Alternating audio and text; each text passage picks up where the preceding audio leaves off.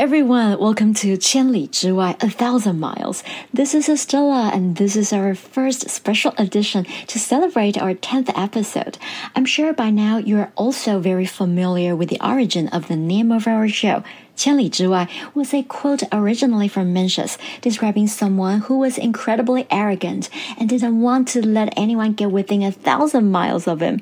But our show is here to bring everyone far away to learn Chinese with us. You may remember those dark days way back in the Zhou dynasty before the spring and autumn period where all the vassals were fooling around, focusing on their own power, and started fighting each other in the warring period which caused the region to enter an era of total chaos for hundreds of years. You might also remember the legend of Duke Zhou, Zhou Gōng, who was not only a great warrior and built a strong infrastructure for the country, but was also an accomplished scholar and philosopher who heavily impacted Confucius, the world-famous teacher who also played a crucial role in Chinese civilization and history. You can always go back to episodes 3 and 4 to hear about Duke Zhou and episodes 5 and 6 for Confucius, Mencius, and other Chinese literary developments. So today we're going to talk about a fun phrase that you would hear from native speakers, 梦周公, meaning someone who falls asleep or dozes off. But how is this related to Duke Zhou? It's because Confucius admired him so much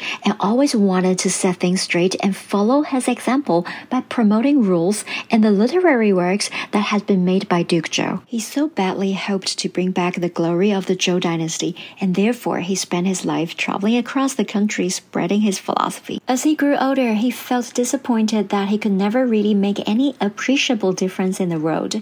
Rather, the road seemed to have gotten worse. He said, I'm too old now and can't even dream about Duke Zhou when I sleep. Although he simply meant that he missed the good old days.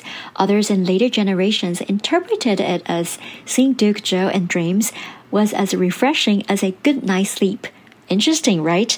So next time when you are going to sleep, you could say, 我要去梦周公. That's all for today. I hope you enjoyed this story and have figured out how 梦周公 can be used in Chinese. The content was from the Jet References and scripted by Mandarin X. 中文课. Follow us on Facebook and Instagram for more Chinese learning. See you next time.